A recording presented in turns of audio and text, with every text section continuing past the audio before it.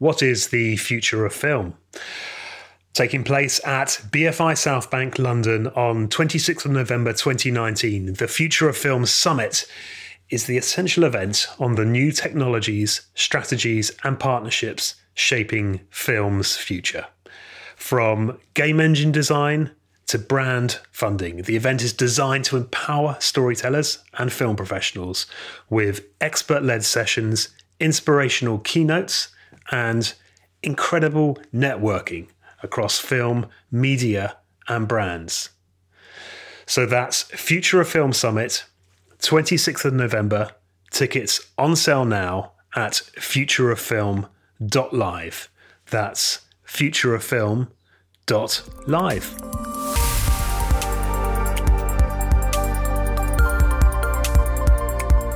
Hello everyone and welcome to Film Disruptors Season 3. My name is Alex Stoltz and this is the podcast where I share insights and strategies from the trailblazers who are shaping the future of film. And my guest today is Mike Winton. Mike is VP of Marketing at Neon, who of course are one of the hottest distribution companies on the planet, known for their astute acquisitions and eye-catching marketing.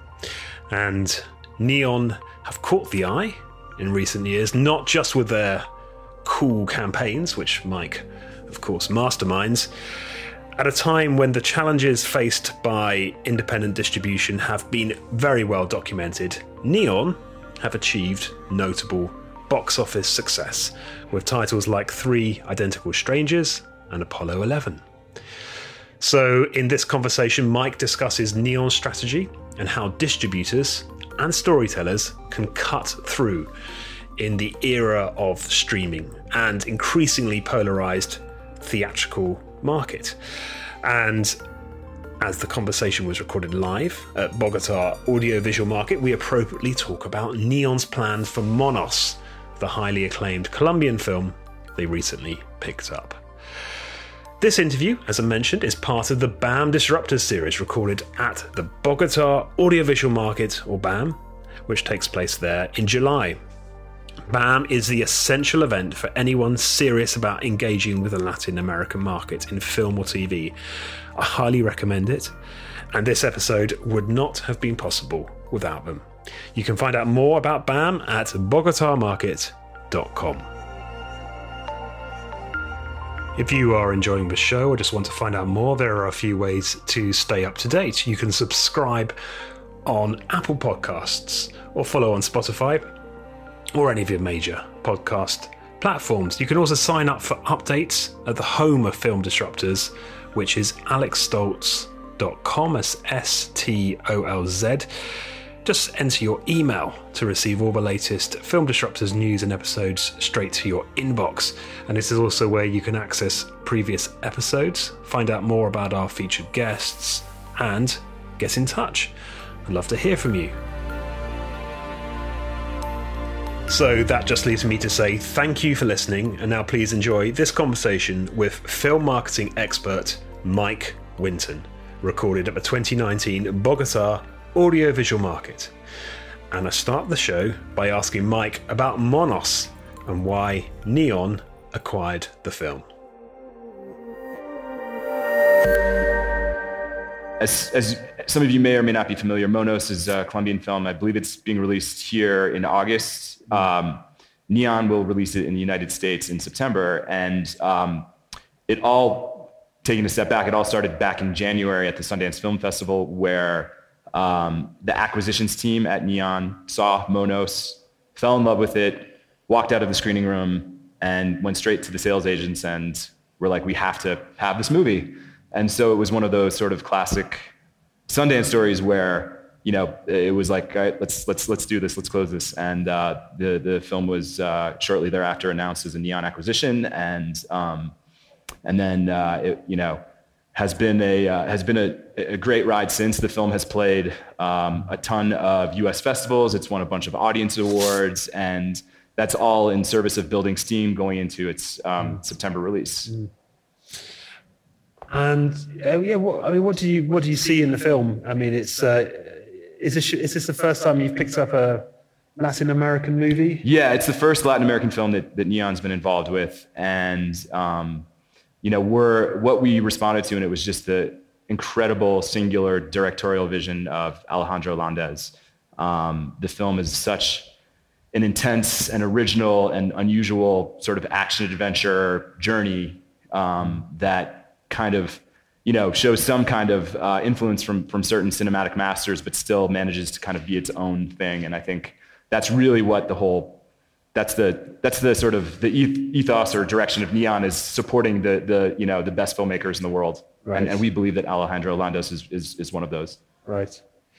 So Neon, it was set up in a partnership between Tom Quinn, who's got a background in distribution, and also Tim League, owns set up a chain of cinemas in the States, the Alamo Drafthouse, which is a very one of the most innovative cinema chains. It's a good.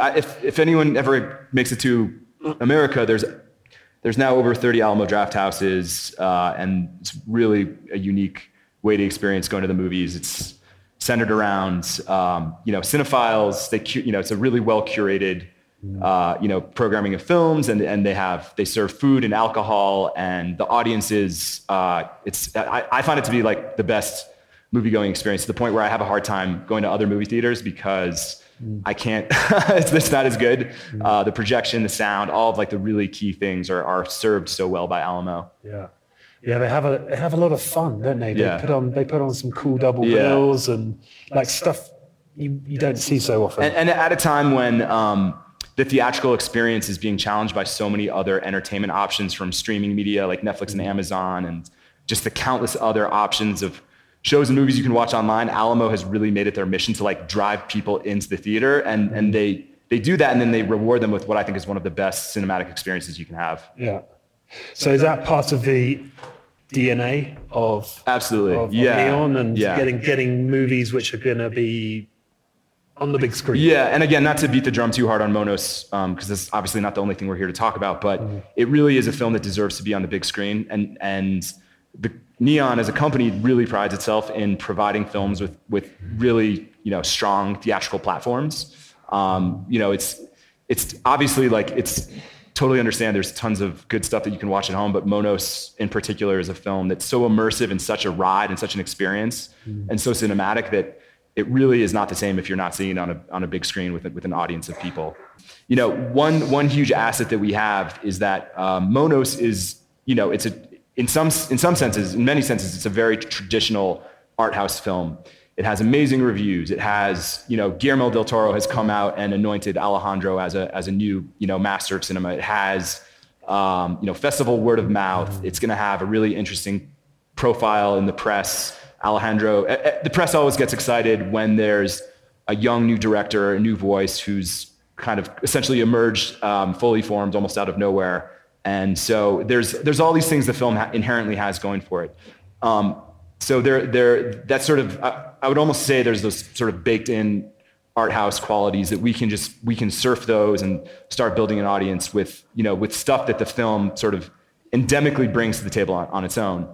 And then in terms of where we really have to do our work is kind of creating really compelling and interesting materials. So you need a beautiful poster that's going to stand out in the lobby of all the movie theaters it's playing in. You're going to need an amazing trailer. You're going to need to get that trailer in front of the right films for the audience that will come see this. And I think actually not to keep touting Alamo, but one cool thing that Alamo does is Alamo theaters will play like a big blockbuster, like say Spider-Man, and then they'll play smaller films like Monos. And what they'll do is, because they really believe in cross-pollinating, they'll show trailers for Monos in front of mainstream films. And while Monos is not quote unquote a mainstream film, it is in some senses is kind of an action adventure film that has the elements, kind of has these genre elements that they come across in the trailer, and you can start to hit that wider audience that wouldn't necessarily know about the film otherwise. And I think it's a really, these theaters that are smart about how they cross-pollinate can really create an opportunity for a film like Monos. Is the fact that Monos has got some English dialogue, American actors in it, is that is that quite helpful when you're putting a trailer together? Or it's moderately helpful. Yeah. But it's still going to be viewed as a foreign film. Yeah. Yeah. And how important is Guillermo del Toro giving an endorsement? Yeah. How did that happen? It's huge. Yeah. So Guillermo del Toro, who's obviously one of the great filmmakers of our day, saw the film and loved it. And he has a history of supporting up and coming filmmakers, and which is wonderful. And I worked on a film called The Babadook a few years ago, and he came out and he gave quotes for that, and that really kind of helped. That every little bit helps, and him coming out and calling Alejandro a new master of cinema is a huge thing for the film, and it's going to be in the trailers, it'll be on the poster. We'll use that. We'll ride that all the way. And tell me, do you have a positioning for the film? And maybe you should. Or can you explain what positioning is? Sure. And why that's important when you're starting a campaign, and then also what the positioning for Monos would be. Yeah, absolutely. So Alex is referring to like a positioning statement, which basically is like a succinct, maybe 2 or 3 sentences that just describe the film as tightly and concisely as possible. And the goal is to have that created, and then try to have everything that you do in the campaign sort of serve that positioning statement. So all the work is building around this one message. Yeah. And for Monos, that positioning statement is: this is a must-see film from a new auteur that can only be experienced on the big screen, and it's unlike anything else you're going to see this year. Okay. Pretty straightforward. Okay. So the theatrical is just key to everything. What do you think about, say, the strategy on Roma? As we're talking about Latin American films, and that's a film which was released on Netflix. Yeah, I think Roma's a great example because it was such a high-profile film. It was just a critically lauded and such a major film from last year with Academy Awards, and Alfonso Cuarón, who's also in that rare status as one of the major directors working today. And it was a really expensive film, and it was financed by Netflix. And it's definitely the type of film that probably would not have gotten made if Netflix hadn't put the money behind it. And what that means is that the other part of that is that it's on Netflix. It did play theatrically quite a bit, but it was really more of an on-demand streaming play. And so it's interesting to look at that and some of in terms of other recent Latin American films. That's certainly one of the major ones, but it was more streaming driven than theatrical. Yeah. And do you have any opinion about streaming and theatrical going day and date? Yeah. So I'm definitely old enough to the point where growing up, I fell in love with going to the movies, like going to the theater. And I'm older now and I have kids and I don't have as much time and ability to organize and go see as many movies in theaters. But to me, it's still something that I love. And I do actually get to take my kids to the movies, every once in a while, and they love it. So that's kind of a nice thing to get to pass down. But to answer your question, I definitely prefer, I think it's important that the really good films get a true theatrical release. I think it's the problem I find is that there's so much content out there that it's hard to figure out. You want to hold on to what cinema is. And if everything is just getting pushed onto an iPad or a TV screen, it all just kind of becomes content. And I think it's important to preserve the line between, content and movies and films and cinema. Yeah. Well, so that's comes on to that point about we've talked a lot about this week, I think, about the immense amount of content out there and the number of platforms, new ones coming online later this year, like Disney Plus and AT&T.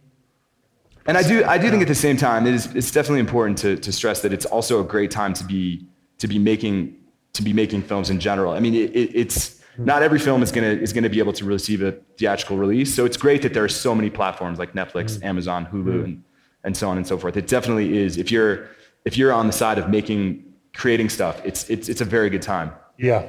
But how do you cut through? I mean, this is it, because your job is to, you get a film like Monos or Three Identical Strangers, and your job is to say, right, audience, you're out there, you've got all of this choice, but you need to come and see this movie now. How do you do that? And how do you communicate it? I think it starts with having instinct, having taste, having, knowing, the company is sort of run and staffed by people that have been doing this for a good amount of time and have worked at other good companies and have everyone brings a pretty strong history of releases that they've worked on. And so it starts with taste. It starts with, choosing the right. Having a sense of what the audience will respond to, having a sense of what critics will respond to. And then I think it's also, you have to be, it's as much as it's a business, we're in this business because we get excited by films. And when you get excited by something, usually you have to sort of let that drive you. And that's sort of the first part. Mm-hmm. And then, okay, so you've got a product or a movie which you're all excited about. Okay, Mike, do your magic. Yeah. How do you make it happen? How do you, it's, we all know that there's advertisements and posters and stuff, but what are you doing now? You sort of try to identify what the audience is. Yep. Is it more male driven? Is it more female driven? Is it younger? Is it older? Ideally you have films that, that are going to hit more than just one of those groups. But oftentimes the most interesting movies are ones that don't. And so, you kind of learn to sort of position something, more in a targeted fashion at the audience you think will respond most strongly to it. So these days there's a lot of, as everyone knows, like we live in such a social media dominated world. So social media advertising is very targetable, and you can, run many different campaigns and, for target a certain kind of advertising for the film, at the older audience, and, like on Facebook where that's sort of an older demographic. Then on Instagram, you cut a different kind of piece with a different level of energy, and that's going to go younger, maybe more female. And so there's all sorts of ways to sort of play around in that sphere. And are you seeing, so that's social media advertising. Are you seeing a lot of like peer-to-peer recommendations driving stuff, influencer? Yeah. That's like, so aside from just the advertising side of things and the marketing side of things, just witnessing the conversation around the films that you're releasing is huge. You can literally just see what people are saying about, whether it's about the film or the trailer that you just released, and you can literally just talk, have a conversation with them. Right. That's how, Neon is in the process of cultivating an audience and building an audience by kind of, paying attention to the people that care about our films and talk about our films and cultivating that. Yeah. So tell me a little bit, to flesh that out a bit, tell me a bit about Three Identical Strangers and how that works, and what was the Is anyone in here familiar with the documentary Three Identical Strangers? Okay, I see a couple of hands, which is good. I'll just be quick. It's this amazing true story about these three identical brothers who were separated at birth. Families adopted them.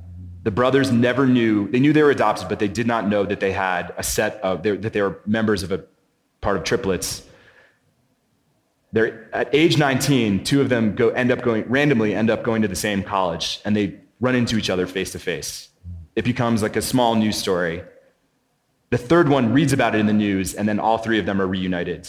And it's one of the really fun parts of the movie is the story of how they found each other. And it's this really bright, buoyant, bouncy, incredibly entertaining story that you honestly can't believe it's real. And I 100% recommend that anyone who's interested go home and watch this, stream it this weekend, because it's fantastic. And so it goes from this really bright and just lovely, wonderful family reunion story to something much darker as they find out that there was a reason that they were separated, and there was sort of this dark, somewhat nefarious plot going on with the adoption agency. So it's this amazing story, and I can't recommend it enough. And from a marketing standpoint, when you have an amazing, and I even saw a couple of you smile in the audience when I described the plot. When you have a story that is that strong, it's a gift. So we just leaned into that really hard. We literally called it the most amazing, remarkable, incredible story ever told. So we owned that, and we were confident that, that we had that. And we knew based on how critics and audiences were reacting to it in festivals that we could be that outrageously confident. And so there's an interesting thing happening in the movie-going world in the United States. Last summer when the movie came out, there were a ton of blockbuster documentaries. There was a documentary about Fred Rogers, who is a children's television person. There was the documentary about Ruth Bader Ginsburg of the Supreme Court. And these movies were suddenly getting huge audiences. And Free Solo was another one. The Peter Jackson World War I movie was another. And so we thought, those all had sort of baked in audiences because they were about subjects that people knew about. Nobody knew about this story. It was the way you would know about it is by seeing the movie. So we didn't necessarily know that we had another, blockbuster documentary on our hands, but we sort of created a really comprehensive campaign. We would have screenings, and then after the screenings, audiences would walk out, and we would interview them on camera and get their reactions.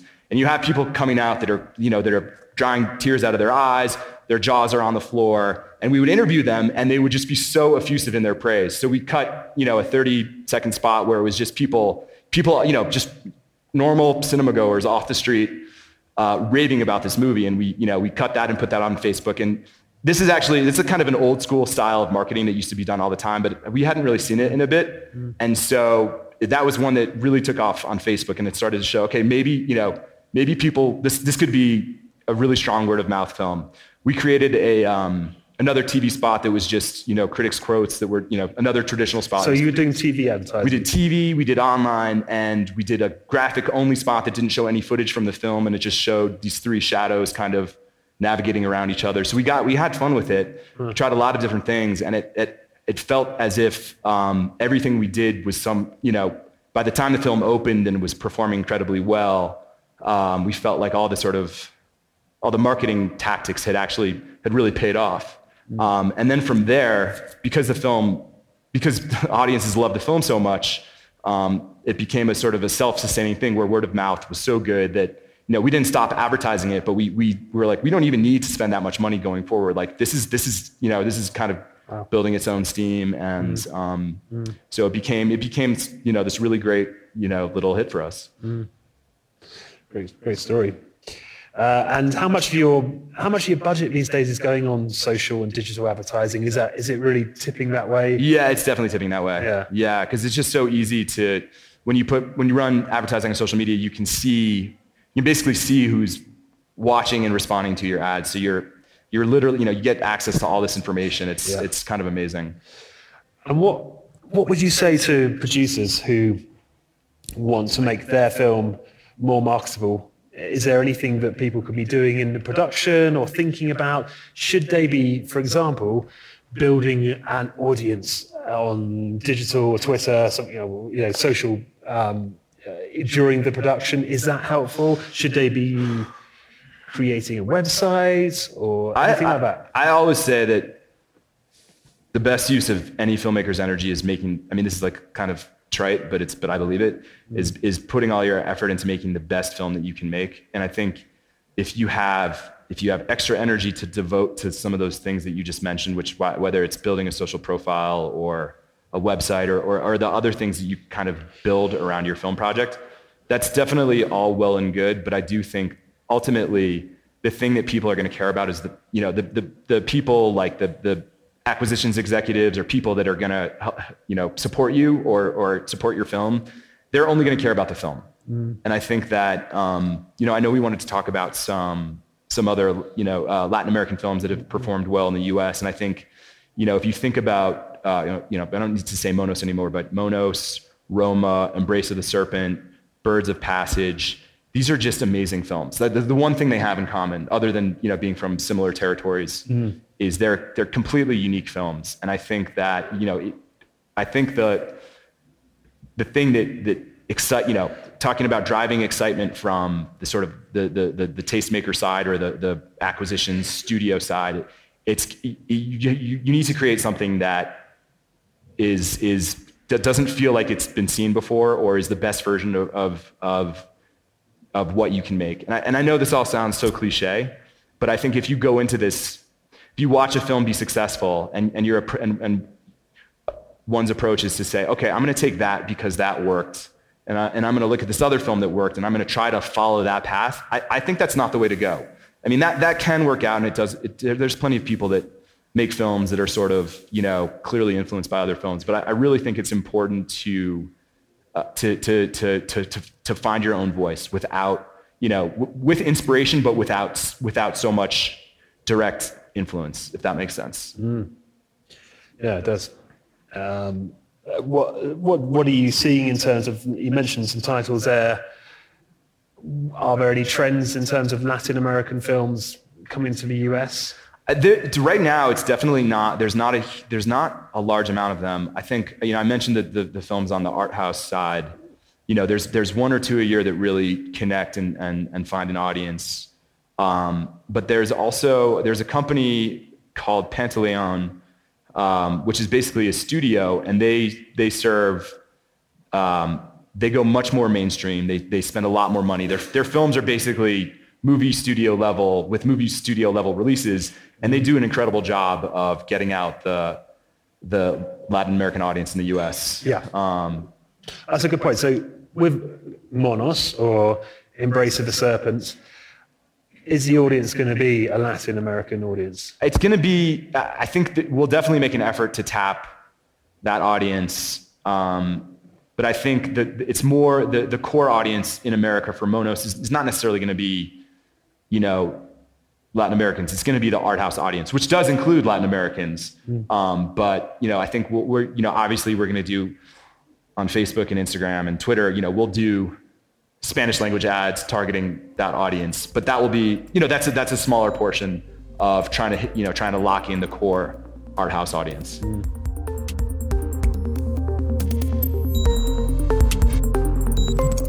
You're listening to Film Disruptors, and I'm in conversation with Mike Winton of Neon. And if you are enjoying the show, please subscribe on Apple Podcasts. And I start this section by asking Mike about the theatrical market in the US right now.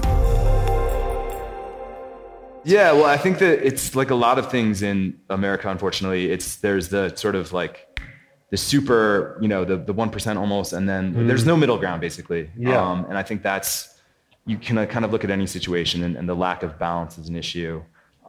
It's hard to compete with, when the new Avengers movie came out in April, it was such a monstrous hit. It basically knocked out all the other movies that were opening, in the like 3 and 4 weeks after it, because every person went to see it. And that's, that not everyone goes to see more than one movie a month or every 2 months. So if you just spent your $18 or $15 to go see Avengers, you're not going to go see, for a lot of people, that means not venturing, to the smaller fare, to the art house.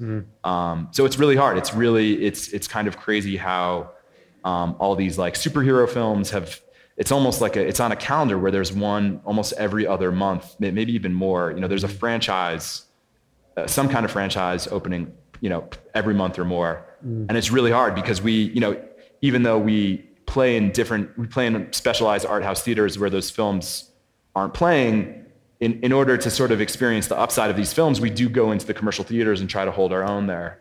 And it's just a fight, Yeah.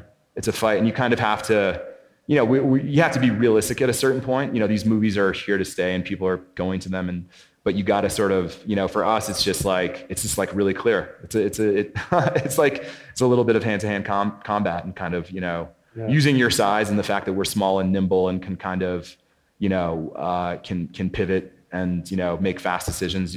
We have that to our advantage. And we're always looking at the landscape. We're always looking at the release schedule. And is that what you mean by pivoting, like changing the release date? Changing release date, changing the tone of a campaign, right. Kind of like, just trying to figure out, read the room of the sort of movie going audience and try to, use that to our advantage. How do you use data in your business these days?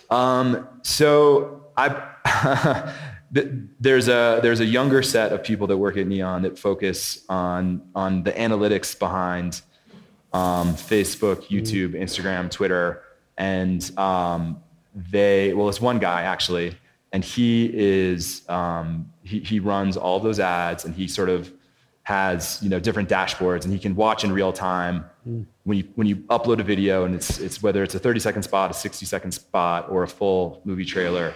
He can watch the user. He can watch the numbers of people that are watching it, how long they're watching it for, who's watching it, if they're watching it to completion, and can basically retarget if it's really hitting the 24 to 35-year-old bracket, and it's not hitting the 55 and up bracket, those are not good examples, but you can stop spending against the older folks and then focus your money on the younger folks. You can kind of talk about pivoting. It's like it is this is like optimization that's happening in real time. And so it's a pretty the spreadsheets that we get on the data is pretty comprehensive and goes pretty deep. Yeah. And fortunately, the guy whose job that is incredibly good at guiding us through the numbers. Right. Do you produce as well? We do. We haven't produced anything, but we have financed some films at the script stage. Okay. So we did The Beach Bum, the Matthew McConaughey film directed by Harmony Korine. So you bought that at Scripps? Yeah. And we will find documentary projects that are sort of in progress but not complete, and kind of get in early. Yeah. Is that increasingly important to get in early, or is it because it's riskier, right? Sure. Because you don't know what's going to happen. Yeah. But then if you wait, it sometimes can become more expensive. It is risky. I mean, it paid off recently. I just noticed that Apollo 11, another documentary, is about to open here, which is also fantastic. I'm just recommending Neon movies shamelessly. But Apollo 11, we bought off of like a 15 or 20 minute footage reel, and that turned out to be a great bet. So you're doing a lot of documentaries. Yeah. Why? It's always been I think a sort of prime directive of the company. You mentioned Tom Quinn earlier. He's always been. He's in his career, he's done a ton of the best documentaries, like from Citizen4 to Man on Wire. And so it's always been something that's like a passion of his. And it turns out that it's become, it's become a good business. And it's also, we've had the opportunity to acquire like basically what we feel are the best documentaries available. Are they easier to market? With the documentaries, it can be, what's easier is you can identify an audience that will, be maybe more predisposed to be interested in the subject matter. So for like The Biggest Little Farm, which is a documentary about organic farmers in Southern California, there's a whole world of, people that are, farming on a low impact scale and are passionate about, making their, going green and sort of, reversing climate change. And so it had all these hooks that were, you can reach out to an organization and all of a sudden you have access to like a large groups of people that you can, get in touch with and market the film to. So in some sense, yes, documentaries have this more kind of like stronger angles, easier targets to kind of hit. On those movies, are you selling them as documentaries or are you selling them as stories? Yeah, I think that's a great question. And I think we don't necessarily use the word documentary. I mean, you something like Apollo 11, which has all this never before seen footage of the Apollo moon landing. It looks like a real sci-fi movie in certain shots. You watch the footage and you don't think documentary, you just think, oh, this kind of looks amazing. And it kind of transcends that. And I think that to a degree is true of a lot of these films,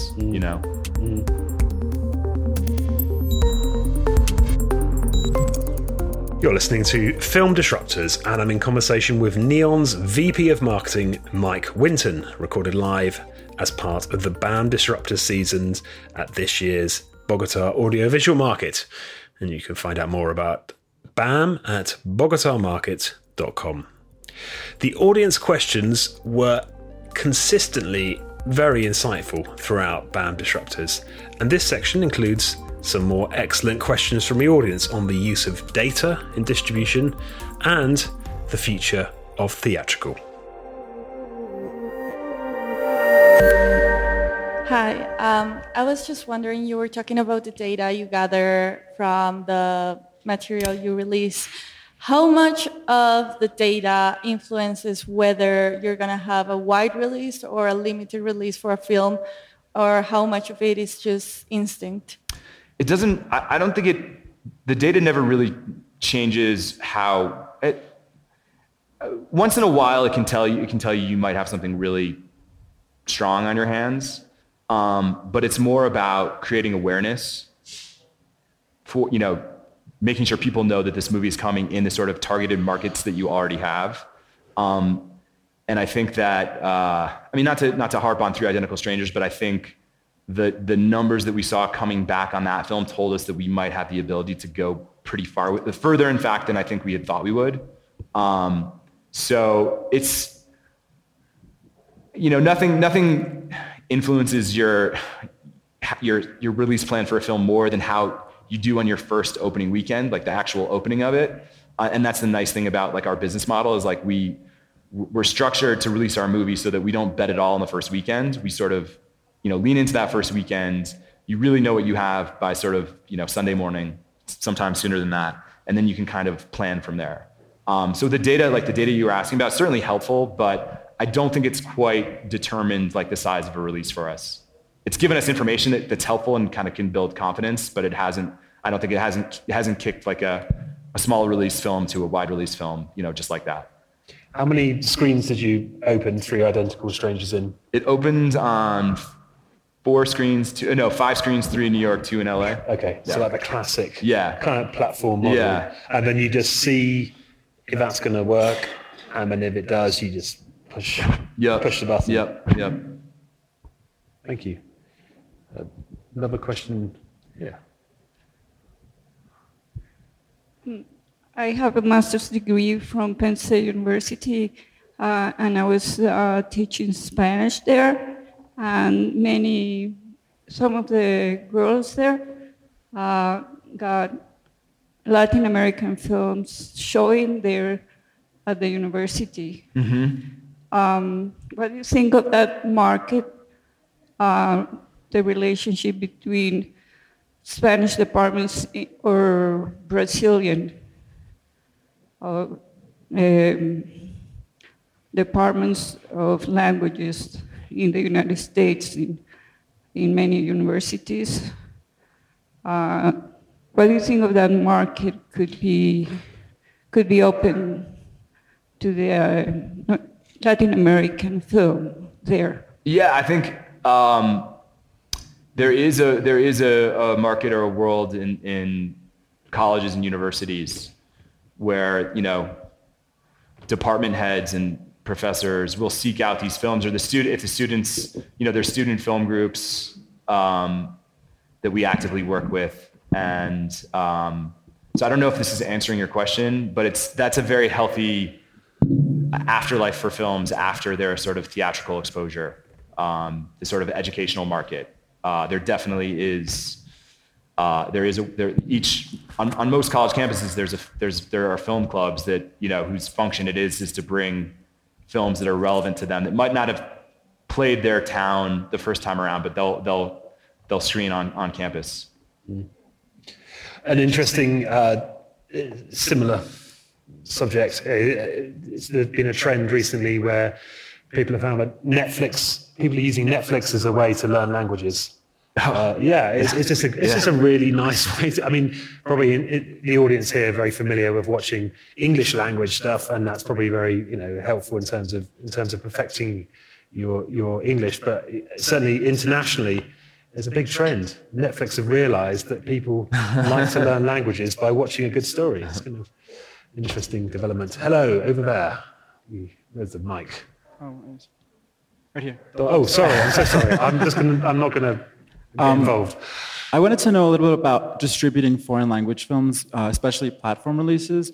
With so many art house theaters closing, like the Paris and Lincoln Center, do you find it harder to release foreign language films now that the theaters that presented those films mainly are closing? Yeah, first of all, let me say I'm just so impressed that you know about the Paris. I worked at another company whose office was like 2 blocks away from the Paris. The Paris is this beautiful 500-seat art house theater in uptown Manhattan, and it just closed recently. And yeah, it sucks. It's terrible. I mean, it's really a shame because it's a beautiful venue for not just foreign films, but some of the best art house films. And so, yeah, it makes things harder. I will say, in New York right now, there's been a ton of new theaters that have opened. So, you know, there's the new Quad, the Metrograph, the Alamo in Brooklyn is also pretty new. So there actually are a ton. Even with the recent closures, there are new theaters that are coming in. And in some ways, it's a good thing because these new theaters have, you know, they're nicer sound systems, bigger screens, you know, more beautiful buildings. And in some ways, it's sort of a natural progression. But yeah, the Paris is such a great theater. I'm really impressed that you're aware that it closed. It was a great place to see a movie. Do you see theaters are open to showing subtitled or foreign language film? I mean, it's still very much, it's still for art house films, you know, while we'll certainly play some commercial houses, mainstream houses on our foreign films. Like the core is in the art house theaters. Hello. In terms of numbers, I would like to know how many copies of Monos or how many copies of Honeyland. There is a very difficult documentary to release in the States, I guess. So how many copies of that kind of films do you release? And my other question will be, what do you think will be the future of theatrical release? To your first question, when you say copies, do you mean how many theaters will play in? And hats off to knowing about Honeyland, which is coming out in a few weeks. It's a Macedonian documentary about beekeepers. Honeyland will definitely be on the smaller side, but it will. I think it will. You know, it'll open in New York and LA in 2 weeks, and then expand to 5, 10, 12, 15 top 20 markets from there. And then I have a feeling it will get up to 20 to 30 prints or theaters as you know. And I think Monos would be a good deal bigger than that, closer, probably at its peak, closer to 100 theaters or screens. And what's the future of theatrical? And the future. Yeah. Let's discover it now. Yeah. I mean, I think it's going to just keep getting weirder and harder. I mean, I think the thing that's going to be really interesting to see is that right now we have Netflix and Amazon, and then Disney Plus is launching. That's going to be a monstrously huge thing with, all this sort of Marvel and superhero content and Star Wars and Disney. Kids entertainment. Yeah. So that's coming. Then Apple is launching its own platform. So all these like Apple's is an interesting one because they're a technology company, and now they have this platform, now they're doing original content. They've always been a content outlet, but now they're, creating their own content that's going to dominate all their platforms. And who knows what it's going to feel like to, go home and have the option of, we already have an insane amount of options, and now there's going to be even more. I think it's going to be, I think it'll be, it'll be cool to be able to watch like all this quality stuff at home. But I do think it just seems unlikely that this many options can sustain itself for that long. And I think that, as challenged as the theatrical movie-going business and experience is, like, people always want an excuse to leave the house, And even in times of like economic downturn, getting out of the house for, whatever it is, $12 or $15 is actually a pretty good deal.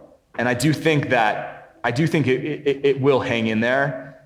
And I think there will be adaptations that need to happen in order to make it more viable. I don't know what those are. I mean, there's certain theater chains offer, special passes where you can basically see, something like 8 films a month for a pretty low price. And I think it's really smart to experiment with that stuff because all the experimentation we've seen, like there's a company called MoviePass that did this kind of insane deal where for $10 a month, you could see a movie every single day, and that couldn't sustain. They're not they don't do that anymore.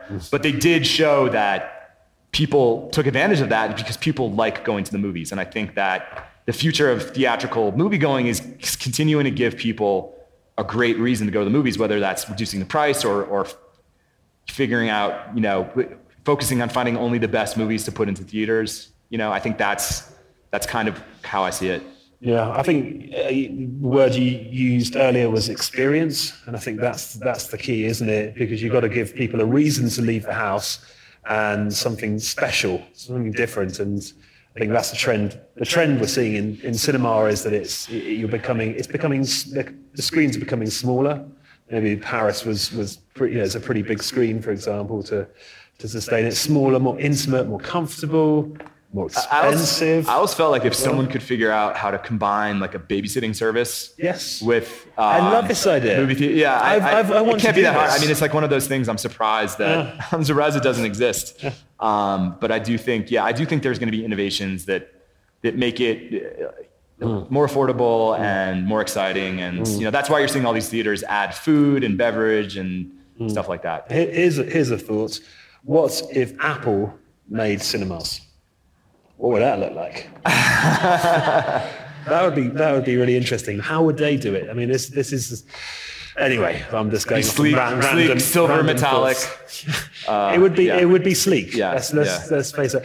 And you have to update your software. We have time for one more question. I have one more question. I'm here.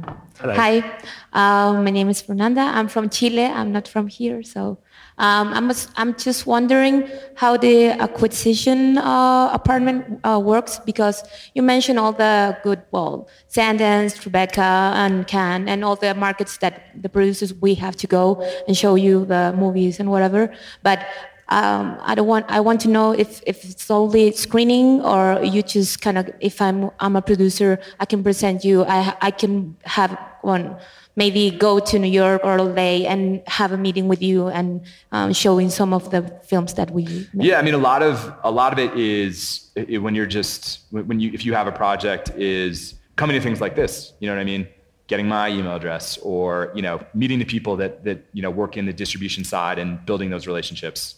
You can, I don't know how, if you've ever been to a market or taken a project you've had to a market, it's, that's the sort of straightforward way. The more like creative ways, like, digging around and figuring out whose email address, who you have to reach out to, and just, reaching out to them, strongly but politely, and understand. I think the biggest thing, this is what I'll tell you, I think the biggest thing is understanding if you're going to do it that way and go direct, and I do kind of encourage, having, if you're a filmmaker, you have to it's always going to be a fight to get your material seen and all this, is to really understand which companies are right for you. Because if you email just everyone, sort of a blanket email about, here, check out this trailer for my really exciting project, I think it's a great fit for your company. If you can explain why it's a good fit for the company you're sharing it with, it's so much more likely that you'll get someone to pay attention to it.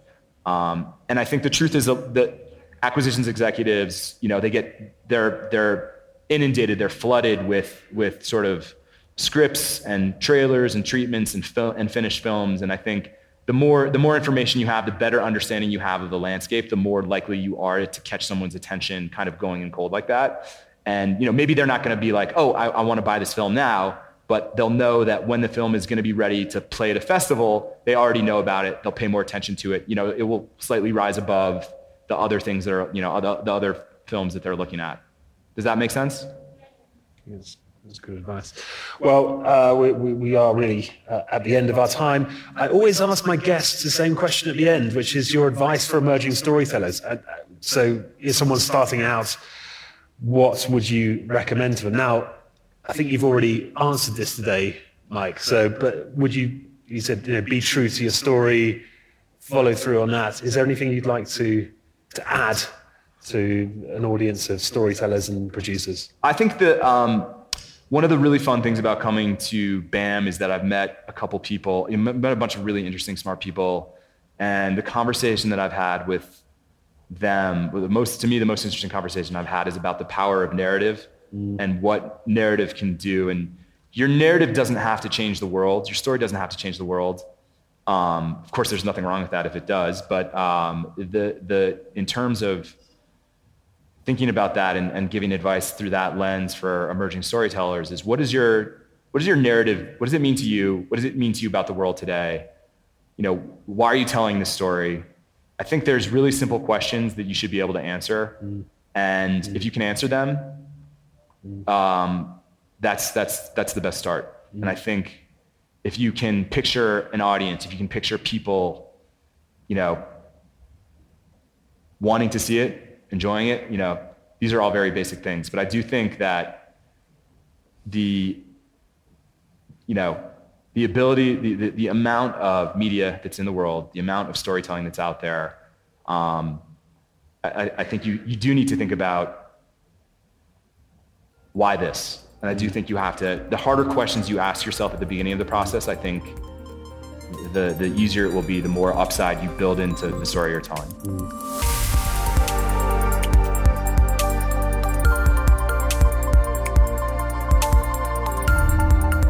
So that was my conversation with Mike Winton, recorded live at this year's BAM.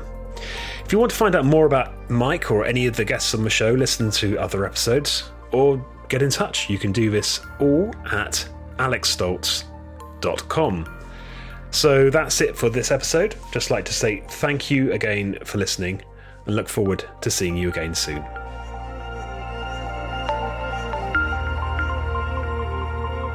What is the future of film? Taking place at BFI South Bank, London on 26th of November 2019, the Future of Film Summit is the essential event on the new technologies, strategies and partnerships shaping film's future.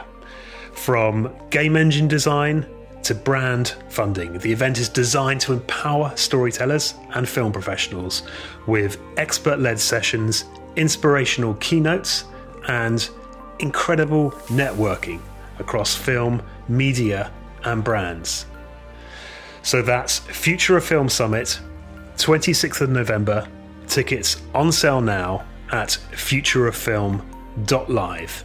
That's futureoffilm.live.